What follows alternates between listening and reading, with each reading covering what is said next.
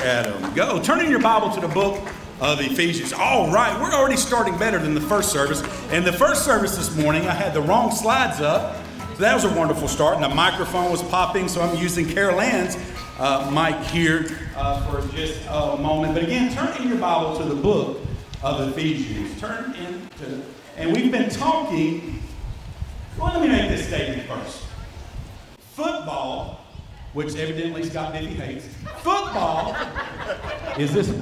Can we turn this up a little bit for me, Corey? I don't want to get all over Carol Ann's mic and give her. Yeah, Scott evidently hates football, but that's okay.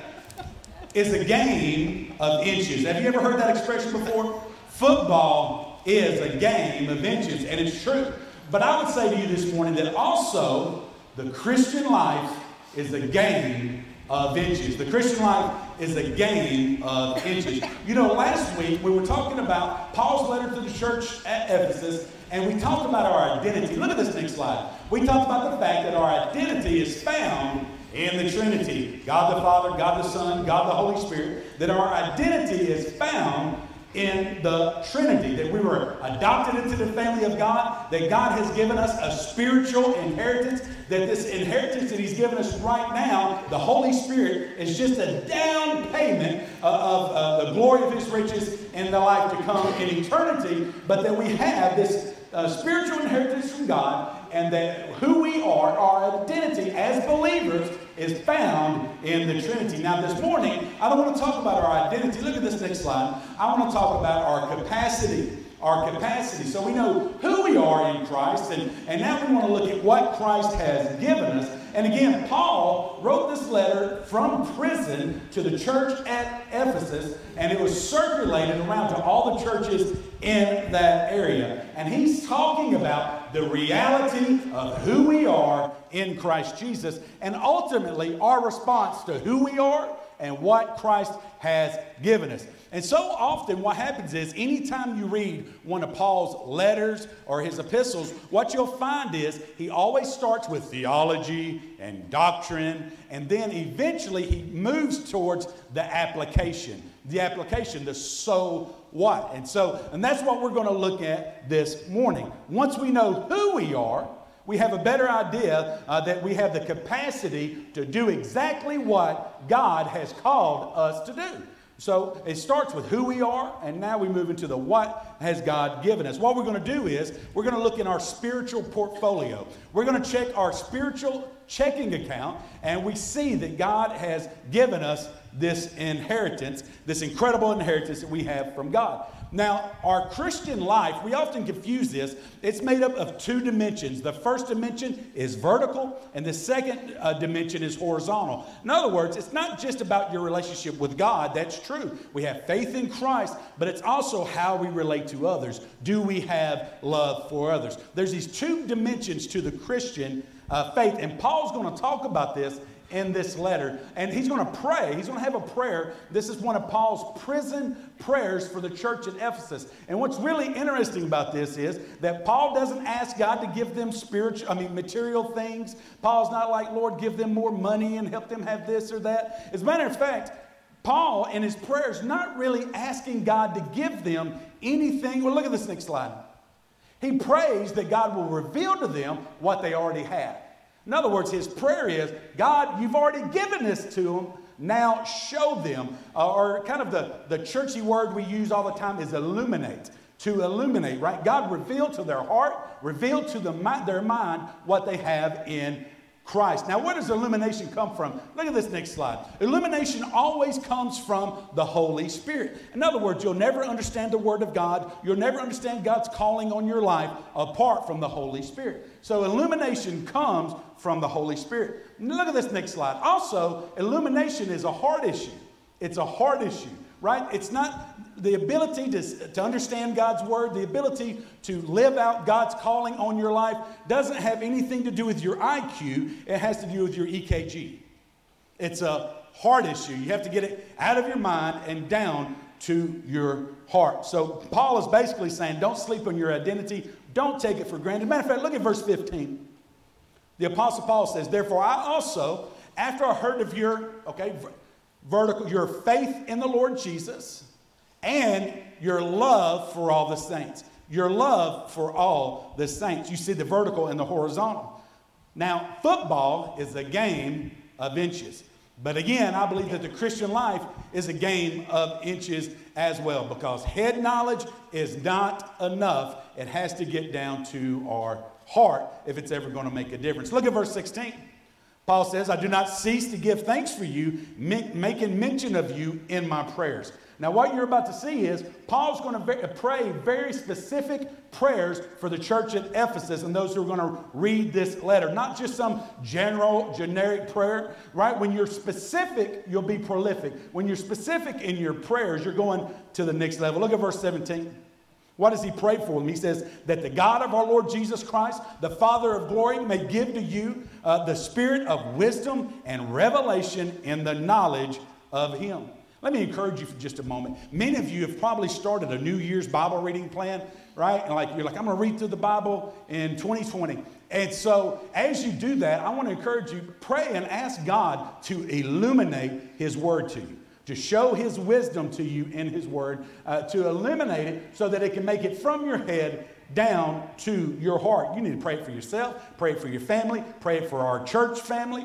We should pray that the Spirit of God would illuminate and give us wisdom, because ultimately wisdom, godly wisdom, is what we need. Now this morning, again, we're talking about capacity. What has God given us the capacity for? Take some notes this morning. Write this down. Number one, he's given you, and I'm not talking about for lost people. This is really a message for believers. He's given you the capacity to know God.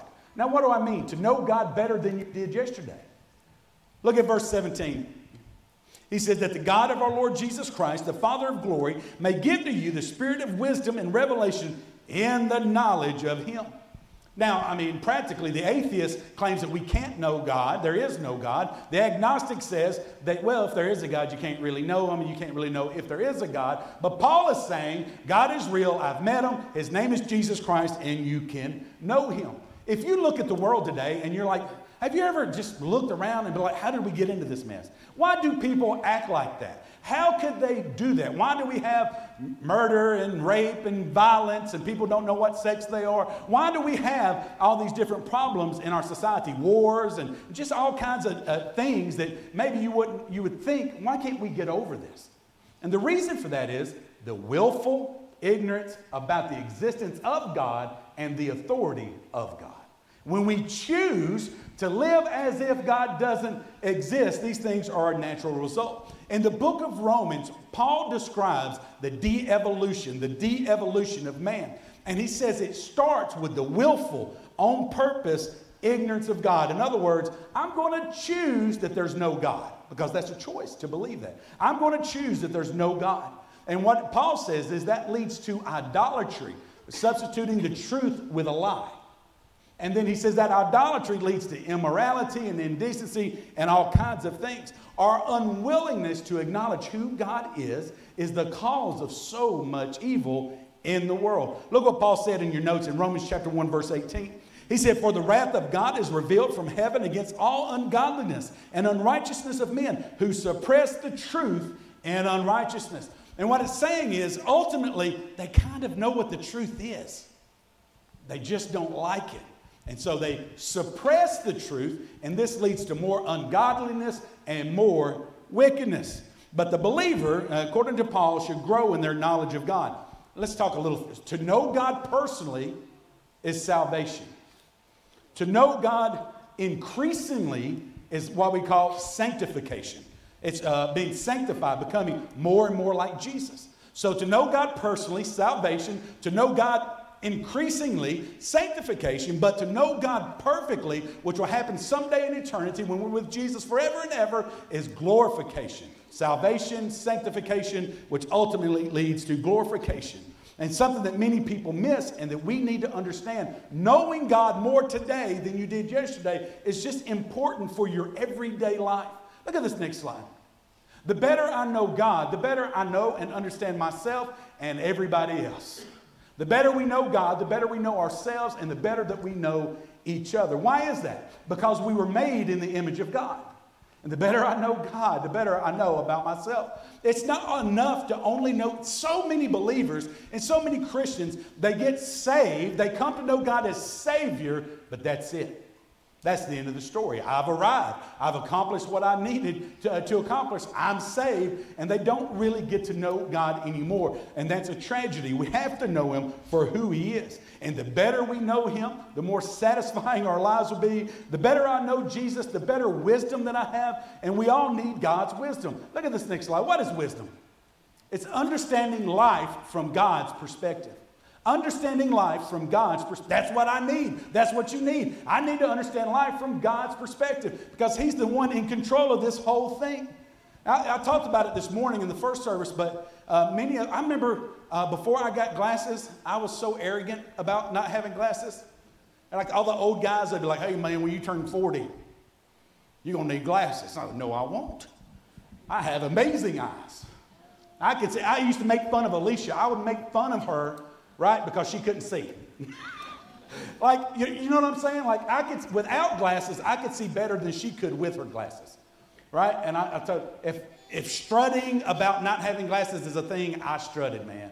I'm like, and like I see the guys at church, I'm like, old man. I'm just bald, I'm not blind, amen? And then something happened. Something terrible. I needed glasses. And it happened in my 40s. Amen? I know you're shocked to find out I'm in my 40s, but I mean, yeah, calm down. Calm down. Fountain of youth, whatnot. But once I got in my 40s, I needed glasses and blah, blah, blah. But listen, have you ever done this? Have you ever put on somebody else's glasses?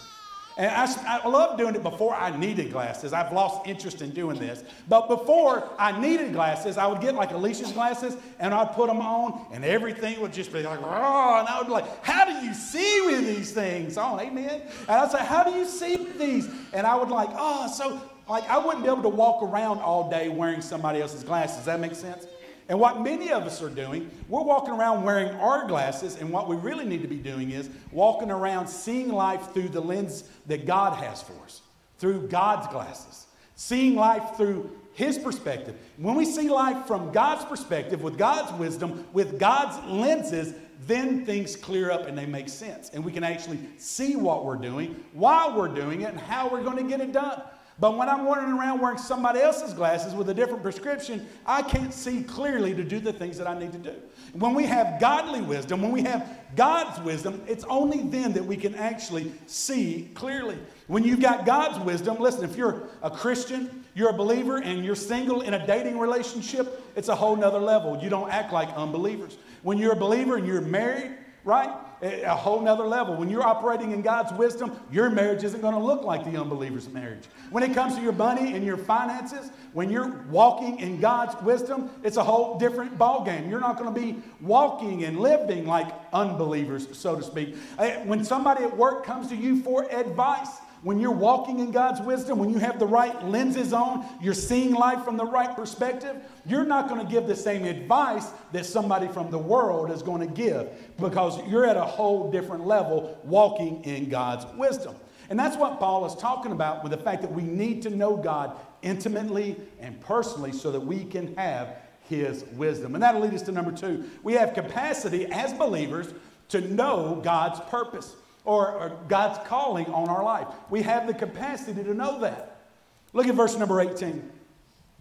It says, the eyes of your understanding being enlightened, that you may know what is the hope of His calling. You have been called. And the calling that God has placed on your life is absolutely amazing. Now look at that. It says, what is the hope? Now this isn't one of those like, I really hope so. Maybe, I'm really counting on it. And, like the Baltimore Ravens last night going into the fourth quarter against the Titans. Is this too many football references, Scott? Are you mad right now?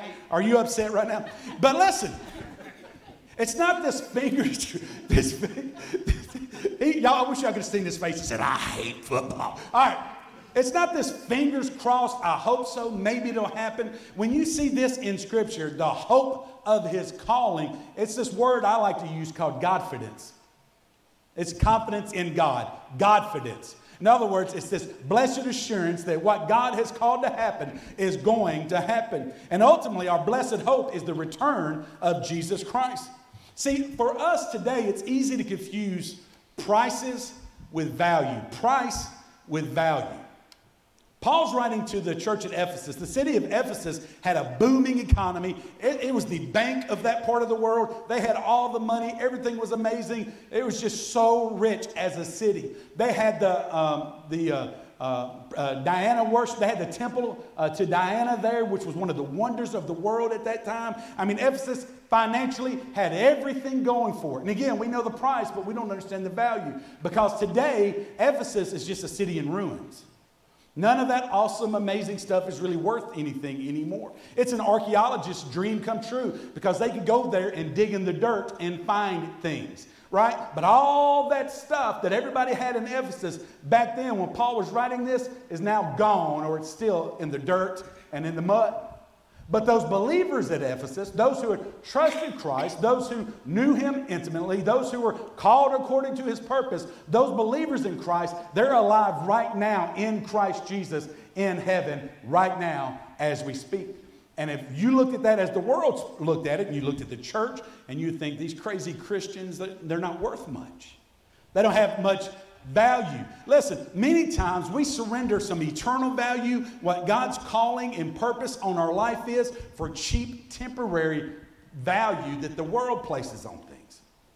There were people in Ephesus that were leaving their family behind, that abandoned the faith, that turned their back on God so that they could make money to buy things that some archaeologist was going to dig out of the dirt a couple of thousand years later and go, I wonder what this was. We know the price, but we don't really understand eternal value. We need to know God's purpose for our life. Number 3, write this down. Also, Paul prayed that we'd have the capacity to know God's riches. To know God's riches. To know him personally, to know his purpose, his calling, and to know. Look at verse 18. He says, what are the riches of the glory of his inheritance in the saints? Now this phrase does not mean, okay, all right, so last week in Ephesians, the first part of verse 1, we talked about how we have a spiritual inheritance that God has given us through the Holy Spirit. He's the down payment. He's the earnest money on this inheritance we have to come. This verse isn't talking about that. This verse is saying that you are the spirit. If you're a believer, you are the spiritual inheritance of Christ. That when God looks at his portfolio, when God looks at how his stock market is doing, when God looks at his checking account balance online, that when God does an inventory and looks at all of his assets, he claims you as one of his assets. That you are a spiritual inheritance in Christ. He considers you on the positive side of the ledger. He considers us to be part of his great wealth. When God is separating all the pros and the cons, if you're a believer, you're a pro. See, here's the thing. We have a difficult time understanding that. Look at this next slide. God deals with us on the basis of our future, not our past. See, there a minute ago when I was talking about price and the value and all of that, and then we're talking about that we are the spiritual inheritance of Christ, we don't feel worthy. We don't feel like we bring much to the table because you're always living in the past. All you think about are the things that you've done in the past, the things that have held you back in the past. You think about who you used to be and what you've done, and if people only knew. You think about those things, and God isn't looking at that anymore. Once you come to Christ and he forgives you, he's looking at your future. Think about Gideon. Have you ever heard, raise your hand, have you heard of Gideon in the Bible? Look at Judges chapter 6, verse 12. It says, the angel of the Lord appeared to him, Gideon, and said to him, the Lord is with you, you mighty man of valor. When God said that to him through the angel of the Lord, when he said that to him, Gideon was hiding in a hole, shaking in his sandals. And his response is, man, I'm the runt of my family. I'm the least of, and my family's the least of the least. I'm the runt of my family, and I'm in the runniest family in the whole kingdom. How can I be a mighty man of valor? Think about Peter. Peter's his life motto. If he was going to get a slogan tattooed on his chest, for his life motto, it would say, open mouth, insert foot. But look what Jesus said about Peter in Matthew chapter 16, verse 18. He says, and I also say to you that you are Peter, and on this rock I will build my church, and the gates of Hades shall not prevail against it. Gideon, if you know the story, did become a mighty man of valor. Peter was that rock for the early church. And we as Christians need to stop living in yesterday and live in the reality of who we are and what we have in Christ. Now, what's it based on? Again, faith and love. Look at verse 15 again. He said, therefore I also, after I heard of your faith in the Lord Jesus Christ and your love for all the saints. Look at this next slide. The evidence of your salvation, the evidence that you have faith in Christ is your love. Now, some people are easy to love. Amen? Okay, let's try. Some people are hard to love. Amen? Yeah, I knew that would get you. We need to understand now, we live in the world of the Bible study. The Bible study. Everybody wants to do a Bible study. Can I do a Bible study? Brother Marcus, can you recommend a Bible study for me? Or you know, Brother Marcus, what we need is another Bible study. And I just think, man, you come to church once a month. We have Bible studies every Sunday. You're not coming to those. Why would we create a new one for you not to come to? Now, I believe in Bible studies. Believe that, okay? I believe in Bible. I'm a huge believer in studying the Bible. But if it never gets from here to here, where it's really going to matter and show up in your life, it's not going to do any good. Simply knowing the truth will not change you. Living the truth. You need to know the truth, but facts alone have never saved anybody or changed anybody. Some of the most knowledgeable and biblically literate, smartest Bible people I know are also the meanest, the most judgmental. Right? This is just a negative. And right, it's like they know more Bible than you. They've memorized more Bible verses than you, and they're never going to let you forget it. And they're superior, and they're haughty, and they think they've got it all figured out. You know why I know they don't have it all figured out? Because the evidence of our faith is what? Love. Love. And many times, some of these people don't demonstrate love. Again, you need Bible knowledge in your life, but you also need love. It must move from your head to your heart. I think about many times families that come to Grace Baptist Church, and I'll talk to parents, and we've got such a wonderful children's program and our nursery. And if your kids are in nursery, they're being taught Bible right now as we speak. And also, you know, just trying to contain them like a herd of cats. Amen? But from nursery to our children's church, our Sunday school classes, our teenagers, our church does an amazing job. We've got some of the best people in the world working with our children and our students. And I'll talk to parents sometime, and they'll be like, man, my kids are learning so much, and we just love it here, and the kids are really learning, and the kids are really learning. And for some reason, we kind of get to this phase in life where we think that all of this is about raising good kids. Let me tell you what Grace Baptist Church, West Tennessee, America, and the world needs more than raising good kids. The number one need, we need to raise good dads. Amen. And sir, until the truth of the Word of God grips your heart and changes your life, all we're doing is holding back the tidal wave of God's condemnation upon your family. We need godly men who are gripped by the Word of God. Now, God, He'll save your kids anyway. I believe that by faith. Statistically, it's probably not going to happen. Like if you're a pagan, like father, like son, statistically, it's really true. If you don't bring your family to church, right? If just the mom brings the kids to the church, we know statistically it's way less likely that they'll get saved. But a father who brings his children to church, who is actually a born-again believer, who loves the Lord, is growing in the Lord, understands his purpose on this earth, right? That kind of man reproduces that kind of man and that kind of woman. And so our greatest need today isn't the world's best children's church, and we got it. Our need today isn't to have wonderful people in the nursery.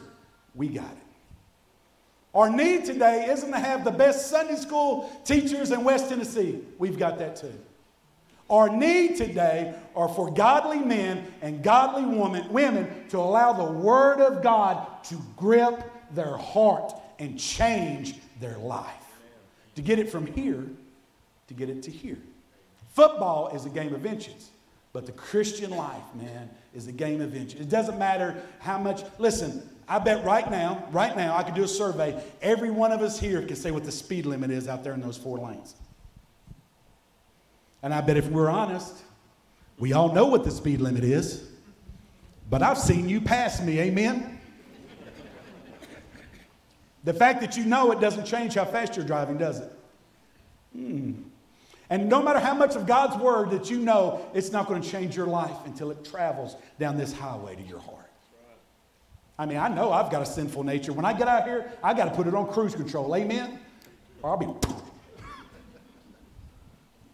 Look at this next slide. Information is the word and illumination is the application. What I mean is you need the information, but you need to pray that God will illuminate this in your heart, in your mind, and make it to your hands and to your feet to where it actually impacts your life. That's the reason why sometimes you read the Bible and it's boring. It's because your mind's not and your heart's not being illuminated. You need to ask for that. God, I'm about to spend my 10 minutes reading the Bible. Help me. Give me what I need from your word. Now, number 4, write this down. We also have the capacity to know God's power. We can know God more today than I did yesterday. Right? I can know his purpose, his calling for my life. I can know the riches of being surrendered to Christ Jesus. But I can also know his power, and his power is what we need. Look at verse 19. It says, and what is listen to this language. What is the exceeding greatness of his power toward us who believe, according to the working of his mighty power, which he worked in Christ when he raised him from the dead and seated him at his right hand in the heavenly places, far above all principality and power and might and dominion and every name that is named, not only in this age, but also in that which is to come. Wow.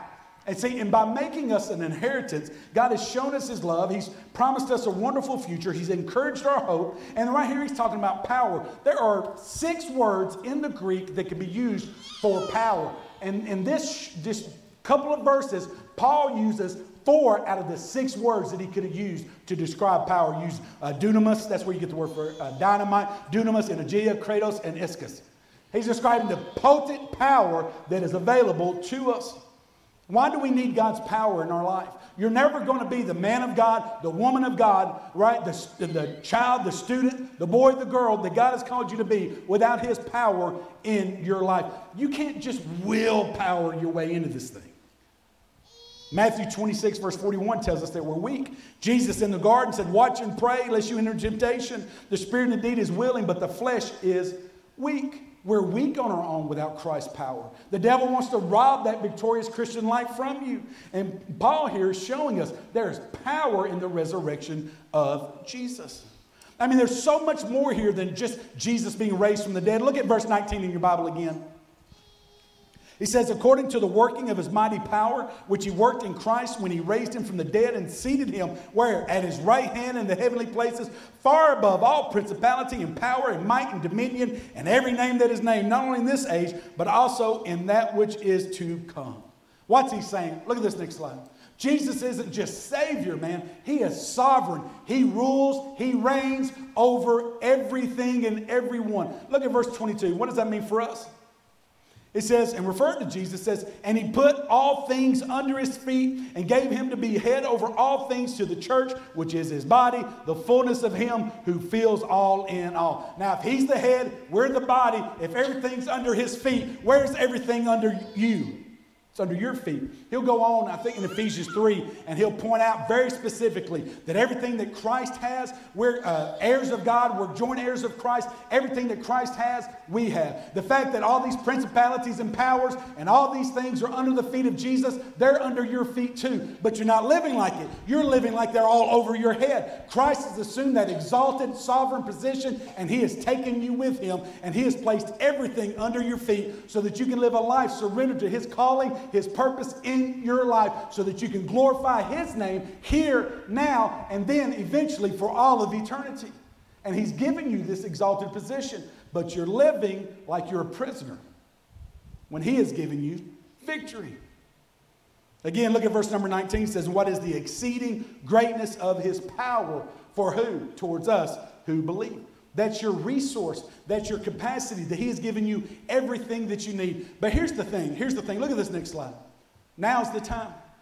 He's given you incredible resources. He's given you everything you need for life and for holiness. He's given you everything that you need to accomplish his mission for you in this life. But now is the time. Let me explain this to you. Someday you're going to die. And when you die, you will no longer be able to accomplish God's will for your life. If you're going to accomplish God's will for your life, you're going to have to do it while you're living. It has to happen now. See, we punt. We think, I'll next year. I'll start reading the Bible in 2021. I'll start doing what God wants me to do later. I'll do better next week. I'll do better. And we're punting because we're living in our own power. We're not surrendered to His power, recognizing the spiritual inheritance that He's given us. And we're not living as if all of those things are under our feet. We're living like they're all over our heads. And when we do that, the truth is we're just running out of time. Now is the time. If you're ever going to accomplish God's will for your life, it has to start now. Now, I shared this on my social media accounts last week, I think, and somebody had took your age and they put it with the time of day, right? So midnight is the end of the line, right? So it's a 24-hour day. Look at this next slide. So if you're here this morning and you're age 20, and if that's you, raise your hand real quick. 20 and under, raise your hand. Hi, you're young. Your shoulder don't hurt. Amen. All right. All right. We hate them, don't we? Amen. We hate all of you. So young, does your back hurt? I bet it don't. Half of you didn't have glasses. Well, if you're 20, it's 11:34 a.m. Now that might seem like you've got a lot of time. It's 11:34. You got till midnight. Hey guys, people who aren't 20 and younger anymore, didn't it seem like it was 11:34 yesterday? Raise your hand. Yesterday. It goes by in a flash. Now, if you're age 30, it's 1:51 p.m. Okay. Get ready for those glasses. If you're age 40, it's 4:08 p.m. It's getting later. If you're age 50, it's 6:25. If you're age 60, it's 8:42. And if you're age 70, it's 11 p.m. Use your time wisely. It goes by quicker than you think. This might be encouraging for some of you. It might be a wake-up call for some of you. Look at this next slide. But if you're going to do it, now is the time. Today is the appointed day. Now is the time for you to understand your identity, who you are in Christ, and the amazing capacity and the gift and the inheritance that He's given you, so that it can go from your head to your heart and finally to your hands and your feet. For some of you, it's 11 o'clock p.m., and it still hasn't made it to your hands and your feet. Now is the time. We're not promised tomorrow, where you can be about that journey, about being who God has called you to be. Because football is a game of inches, but so is the Christian life. Getting it from your head to your heart to your hands and feet. If not now, when? Because now is the time. Let's pray. Pray with me. Father God, thank you so much for your word. Lord, thank you for this identity, God, that it's not me, Lord, that I don't represent myself. And Lord, you know how I just fall so short of who you call me to be. But Lord, I'm so grateful that my identity in you is based on the future, on who you've called me to be, and the salvation that you've guaranteed and promised. And Lord, I thank you for the down payment, the Holy Spirit in my heart and my life, where I can operate with your wisdom and not mine. Listen, guys, every head bowed, every eye closed. Please be respectful of your neighbors for just a moment. For those of you this morning, you know that you're saved. You know that you've been forgiven. You know that you have the Holy Spirit in your heart. The Spirit confirms with your spirit. You know that you're saved. And we're going to do what we call an application sermon. I just want to give you an opportunity to apply this message to your heart and to your life. And your prayer this morning is simply this. You're a believer. You know that you're saved. God, get it from my head to my heart. Is that your prayer this morning? Slip your hands up all over. Father God, I just recognize, Lord, that now is the time. Lord, help me to move and operate in what you've already shown me, what you've already taught me. Help me to get it from my head to my hands, Lord, and to my heart. Lord, I thank you for your power in my life. Lord, forgive me for when I act like I'm doing it on my own, when I strain, Lord, when I try to get things done in my own power. Lord, help me to know that I live and I can operate in your strength. Lord, thank you for your purpose and for your calling on my life. Lord, thank you for your purpose and calling on all of our lives. Lord, help us to walk in that truth, being exactly who you've called us to be. But God, help us not to fill our heads with just head knowledge. But Lord, help us to get it into our hearts and to our lives. Lord, help us to be the men and women of God that you've called us to be. Lord, no more excuses. No more do-overs. Starting right now, Lord, we surrender our total selves to you. Lord, we want to be your hand and feet as your people. Listen, every head bowed, every eye closed for just a moment. Those of you who are here this morning, you don't know that you're saved. You don't know that you're forgiven. You don't know that you're redeemed. We're talking about Holy Spirit power and purpose and God's calling on your life and all of these different things, your identity in Christ Jesus. And the truth is, you know that your identity is apart from God, that you've never prayed to receive Christ. You've never asked God to forgive you. You've never asked God to save you from your sins. Let me ask you, what are you waiting on? It's simple. Will you look up for just a second? Like Brother Marcus, what do I have to do to be saved? What do I have to do to be forgiven? What do I have to do to have God's calling, God's purpose on my life? What do I have to do to have God's power literally in my life? Look at this next slide. In the book of Acts, this jailer said the same thing, asked the same thing to a couple of apostles. He said, sirs, what must I do to be saved? So they said, believe in the Lord Jesus Christ, and you will be saved, you and your household. You just got to believe on Jesus. Now, what do we talk about? Getting it from our head to our heart. Not just this intellectual tip of the cap. I believe in God. I believe in Jesus. There's this guy named Jesus, did some good stuff, and there's a cross. No. Believe in your heart what God's word says about you, that you're a sinner, that your sin separates you from God, and that you can't save yourself. That Jesus came, lived a perfect sinless life. He died for sinners like you and like me. And he went to the cross, the perfect lamb, sacrificed, the death, burial, and resurrection. And he was resurrected on the third day. And right now, he's at the right hand of the Father. He's interceding for the saints. He's praying for you. You believe in that Jesus, and you surrender your life to him, he will save you. And men, listen, I love what this says. Believe in the Lord Jesus Christ, and you'll be saved, you and your household. Now, this doesn't mean that this jailer guy, that he got saved, and then that just automatically leaked on everybody else in the family. Everybody in the family had to choose Jesus. Does that make sense? But, sir, can I tell you, you choose Jesus, they will too. You choose Jesus, you let your wife see the difference that God is making in your life, she'll choose Jesus too. You choose Jesus, you let the Holy Spirit radically change you from the inside out, your children will see that, and they'll choose Jesus too. Now, maybe you're sitting there thinking, well, it's just me. I'm a wife, I'm a mom, my husband, out of the picture, I'm a single mom. Ma'am, you choose Jesus. And God will bless your choice. And I believe with all my heart, he'll save you and your household. But you got to trust him, and you got to believe. It has to get from here to here. But it will start with you. And now is the time. Will you pray with me one more time? Let's pray one more time. Every head bowed. Please be respectful of those around you. Every head bowed, every eye closed for just a moment. And you're here right now. You know that you need Jesus. When I was speaking, you knew right there in that moment that God was speaking to your heart. Hey, man, you need to get saved. Now's the time. You don't have forever. Get right now. God's been speaking to your heart. Listen, I won't embarrass you. I won't call you out. I just want the privilege of praying with you. So if you're sitting, every head bowed, every eye closed, pray for your neighbor. You're sitting here right now and you're like, Marcus, that's me. I want to pray to receive Jesus Christ right now. Would you just slip your hand up for just a second? God bless you. I see you. I see you. Who else? Listen, those of you, two that raised their hands, maybe there's others and you didn't raise your hand just now, but you know God's speaking to your heart. Raising your hand, that won't save you. Filling out a card won't save you.